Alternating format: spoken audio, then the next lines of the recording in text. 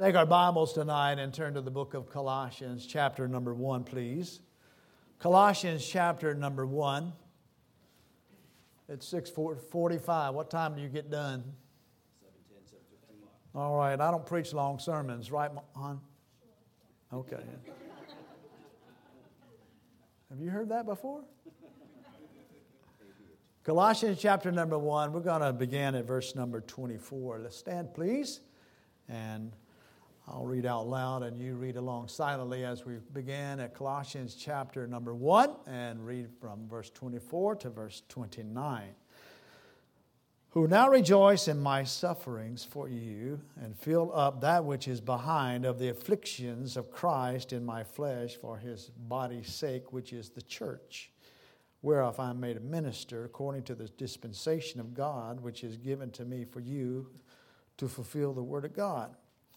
Even the mystery which hath been hid from ages and from generations, but now is made manifest to his saints, to whom God would make known what is the riches of the glory of this mystery among the Gentiles, which is Christ in you, the hope of glory, whom we preach, warning every man and teaching every man in all wisdom, that we may present every man perfect in Christ Jesus, whereunto I also labor, striving according to his working, which worketh in me mightily. Father, please bless us as we study your word tonight. In Jesus' name we pray. Amen. Thank you. Please be seated. Terry and I have been serving the Lord in Taiwan, as I mentioned, for over 30 years. And we were sent out of the Bible Baptist Church of Everett, Washington. In fact, that's the church ordained us there. In fact, Pastor Jane was on my ordination council many years ago, and I remember one of the things he said, make sure it's in the books or in the minutes, whatever they call those things, that if he ever changes his doctrine, to turn his ordination certificate in. We look at this passage here, and if we were to study chapter 1 tonight, we would find out that in this book, Colossians, that we find Christ is all we need. But in particularly, we see the preeminence of Christ. And you take the word preeminence, and you see the first part, and part of that word is eminent. Eminent meaning distinguished or prominent. And so preeminent meaning surpassing or superior to. So he is preeminent to us or for us. And we need to emphasize Christ every day in our life. Give him the preeminence in our lives as children of God. And give him preeminence in our church. And so if we look at chapter number 1, verses 1 through 12, we see that Paul emphasizes Christ's preeminence in the gospel message. And then verses 13 and 14, we see that he emphasizes Christ's preeminence on the cross. And then verses 15 through 17, we see he emphasizes Christ's preeminence in creation. And then verses 18 to 23, Christ's preeminence in the church. And then we come to these verses, verse 24 through 29, Christ's preeminence in ministry. Christ's preeminence in ministry. So Paul provides, of course, God speaking through Paul, insight into how he viewed his work as a minister of the gospel of Christ. And we can get some ideas of how we should be serving the Lord as well. If you are a child of God, you should be a minister of the gospel of Christ. All of us are ministers of the gospel of Christ. Every church is a minister of the gospel of Christ. That is, a minister is a servant of the Lord. And so we need to give Christ first place in our life in this matter. And so we, as children of God, need to learn how to do that. We need to learn how to surrender, what it means to surrender our lives to the Lord.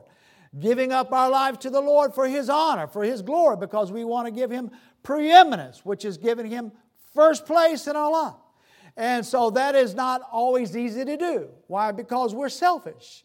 We love ourselves and we want to protect ourselves. We don't want to be hurt. We want things to be as easy as we can get it. And so we like what we like and we love what we love. And we're not ashamed to tell others, well, sometimes we are because it's sin. Sometimes there's sin that comes along. But we want others, I like this, especially love this particular thing. And so, but when it comes to giving up for the Lord, it's not always easy for us to do. But we see this example that Paul mentions here in verse number 24. He says, who now rejoice in my sufferings for you. Now look at that. Rejoicing in what? Sufferings. Now, when we think about sufferings, we think about that has to have some kind of pain in there somewhere. If you think of suffering, if you're not comfortable, you're uncomfortable when you're suffering. Amen? I don't know who is comfortable when they're suffering.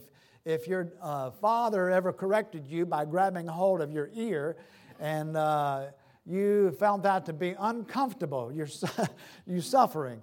And so he talks about the suffering he goes through. Now, some of you have studied this already, but we'll look at it again in 2 Corinthians chapter number 11 and rehearse what Paul talks about, some of the sufferings that he went through, particularly as he talks to the church at Corinth in 2 Corinthians chapter number 11 and verse number 23. And he says, are they ministers of Christ? I speak as a fool. I am more, and labors more abundant. Sometimes in the church, you think about those who are laboring and they serve. You say, wow, this person's serving the Lord more than I do. They give more time to the Lord. Maybe they're always at the church and teaching a class or going out on visitation and all these things. And just there's some that are more active in church than others. And some of you have seen that here in your church as well. And so he says, and more abundant. And not only that, we also know that Paul was also a tent-making missionary of sorts, that he would not be chargeable to churches, and he would go out and work and raised his living, and then he labored that way as well. And then he mentions in stripes above measure. Now, you understand what the stripes are about. It's about being beaten, being whipped, and that's because of his service for the Lord. In prisons, so he's talking about sufferings that he went through in prisons, more frequent, and deaths often. What is that? You mean he died and came back again? Well, facing death, people wanted him to be dead. They didn't want him to live. They wanted him out of the way. They hated what he was preaching. They hated him teaching about Christ. They wanted Paul out of the way. And it says of the Jews, 5 times received I 40 stripes, save one. So what's that mean? 5 times he was beat 39 times. Sufferings. Thrice was I beaten with rods. There's one thing to be beaten with a whip, but how about being beaten with rods? Once I was stoned. Thrice I suffered shipwreck. A night and a day I've been in the deep. Now, how would you like to be in the deep in Puget Sound a night and a day? I don't think we could survive. The water would be too cold. And then he says in verse 26, and journeyings often. And so traveling here, traveling there. How many of you love home? You love being at home. You enjoy being your home life. Yes. Sometimes you're going to say, let's go out and take a trip. Where do you want to go? I don't know. I'd rather stay home. No, but he's really willing to journey if God wanted him to. In perils of water, in perils of robbers. Some of you face that around here. Hello? Yep. In perils by mine own countrymen. Yes? So sad when we see so much of this going on in the United States now. You go out to the gas station to get your tank filled up, and you have to be watching yourself all the time. In perils by the heathen, in perils in the city, in perils in the wilderness, in perils in the sea, in perils among false brethren. There, you're trying to serve the Lord, and people are talking bad about you, teaching false doctrine, trying to tear down what you're trying to do. In weariness and painfulness, in watchings often, in hunger and thirst, in fastings often, in cold and nakedness, besides those things that are without, that which cometh upon me daily, the care of all the churches. Who is weak? And I'm not weak. Who is offended? And I burn not. And so he reflects that he's a man. And he feels pain just like anybody would. He gets hurt just like anybody would. But he does this for the Lord, and that souls will be saved from a Christless hell forever and ever. Now go with me one more time to 1 Corinthians chapter 4. 1 Corinthians chapter 4 and verse number 9. For I think that God has set forth us, the apostles last, as it were, appointed to death, for we are made a spectacle unto the world, unto angels, and to men. Made a spectacle. Just think people look down upon you, think you are weird, just because you stand for God and righteousness, and love the Lord, want to go to church, want to be around God's people, want to share the gospel of Christ, have standards in your life that you believe that God has given you to live by, and you become a spectacle. They mock you, they laugh at you because you don't do certain things. You don't want to go out drinking with them and things like that. You don't want to go to movies that they go to and things like that. And that you become a spectacle because you want to talk about the Lord. You want to praise God. Something happens to you in your work environment. You say, praise God. And they said, what are you praising God for? Well, it's a blessing, really. They look at you strangely. But in your heart, you know it's a blessing of God. And so you praise God. You become a spectacle. And so in these things, Paul talks about his suffering. Go back to Colossians chapter number 1 again. Rejoice in my sufferings for you. He was so happy that even though he had to face these kinds of things in ministry, to reach people with the gospel of Christ, that he was willing to do it, that they might be saved and obtain everlasting life. And that they would also go out and reach others with the gospel of Christ. He was an example and testimony for them, and willing to stand and suffer for the Lord. Now most of us, you and I, will not suffer like Paul did. Most of us will not. But what are we willing to suffer? Sometimes we think it's so hard to be able to be in church when it's church time. Think about Paul when you say, I'm so tired from work. I just worked all day today and I just don't think I can make it another mile. I don't know how many times I felt that way and just like, but I went and got a blessing. I'm serious. I was even a preacher. Was encouraged just to go to church. Even though I did not feel like it. I went because I believe that's what God wanted me to do. Was that a kind of suffering? Yeah, I think it is. Not like Paul did. Weariness of the body can be suffering when you continue to go forward for the Lord. Philippians chapter 2 and verse number 17, he said, yea, and I will be offered upon the sacrifice and service of your faith. I joy and rejoice with you all. He was so happy to do it. Happy to suffer. Happy to go through things that were difficult in his life. Even facing death, being beaten, he was happy to do it. Why? Because souls were getting saved. Saved from eternal death. We think about this kind of suffering, and then what about us? Terry and I have been separated from our families for so many years. And we said, well, maybe you don't like your family that much. Well, we love our families, and well, we praise God now that we're able to use social media, whatever, we are able to use social media. It used to be that, I'm sorry, I can't call you very often because the phone call is too expensive to call from overseas. But now, if you have internet service, it's free. It's really changed a lot, so we thank God for that.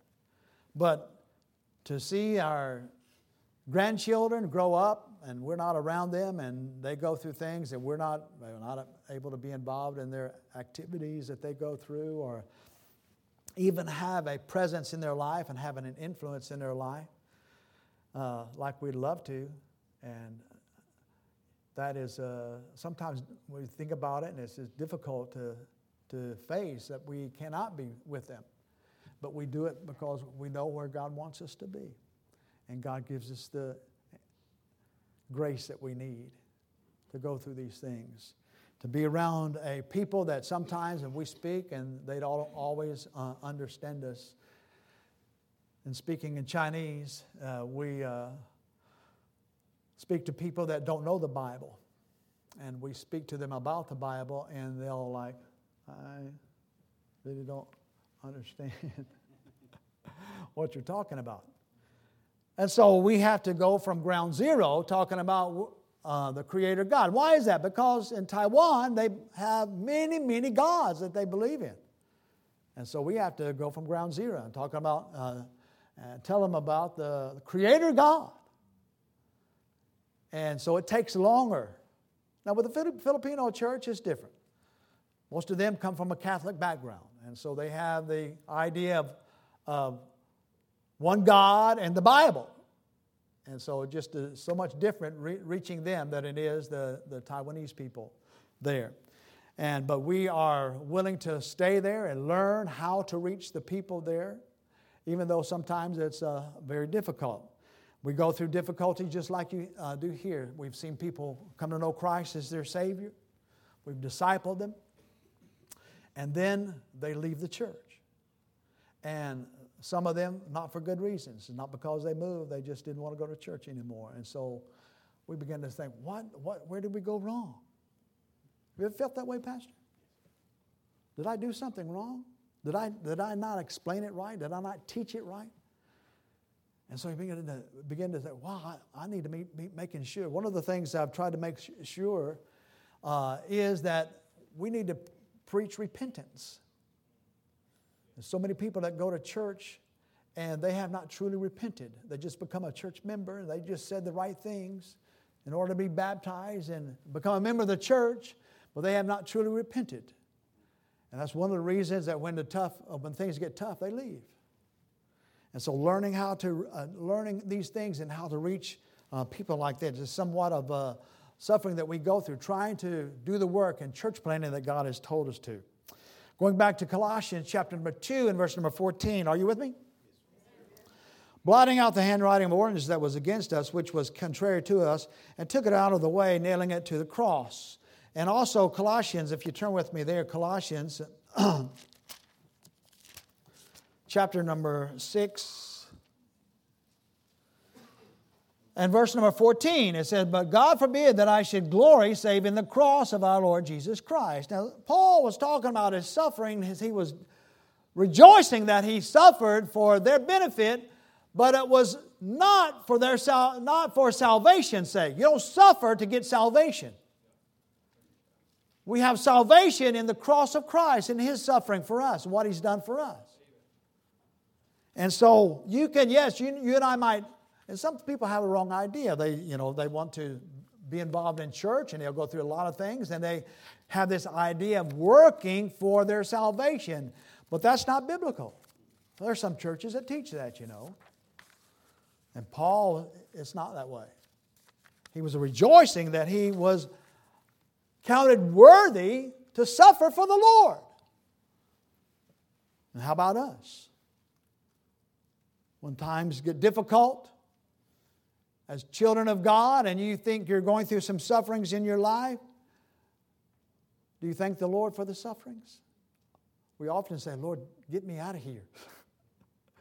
Get me out of here. I'm tired of this suffering. Instead of saying, Lord, I don't want to suffer, but if I need to for your glory, I'm willing to. Things are difficult now. Sometimes we suffer financially. Sometimes we suffer because of relationships. Sometimes we suffer in our health.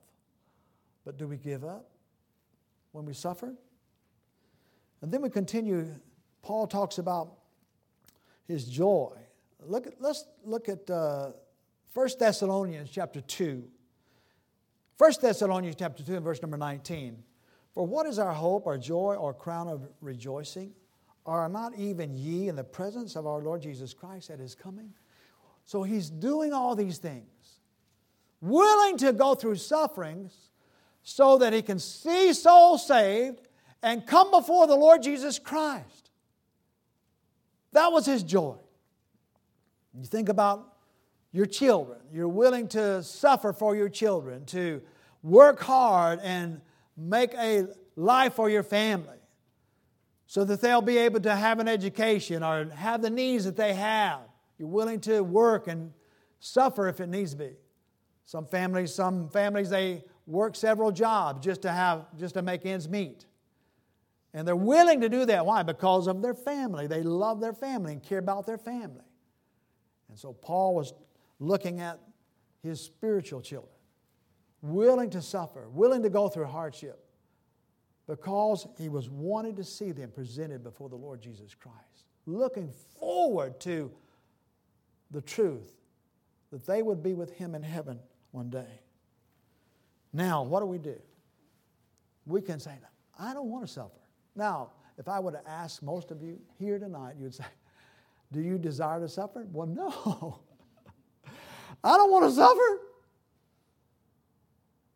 But if God wants you to, are you willing? And sometimes we have to go through some little difficulties in our life before God will bring bigger difficulties into our life. Sometimes it's just a matter of being faithful to the little things. Sometimes church members, they want to do the big things in church, greater things in church, but they're not willing to do the little things. Why? Because it's too hard. I think a lot of children are like that. You want $5? Okay, I'll give you a little chore to do. No, just give me the $5. Well, I love you, but how about doing a little chore? Don't want to do a little suffering? And so sometimes it's that way with we as children of God. Are we willing to suffer to reap the reward that God has for us? Thank you so much for supporting Terry and I. As we have been in Taiwan and we're going through some difficulties in our life. The language was so hard to learn. Seeing people getting saved and leaving the church is difficult. Remaining faithful, not always easy, but God is with us every day, sustaining us and helping us. And when we see one more soul get saved, we're so blessed. And we share that with you. And want to encourage you. Yes, you and I will go through some sufferings upon this earth. It will be worth it all. Whatever your all is, it will be worth it all. Are you willing to suffer for the Lord? That one more soul will be saved? Sometimes it's sacrificing financially. Sometimes it's sacrificing by God calling you to leave your family and go to a foreign mission field to share the gospel with someone who you don't even know yet. Are you willing to suffer for others, for Christ's sake? Let's all stand with every head bowed, please.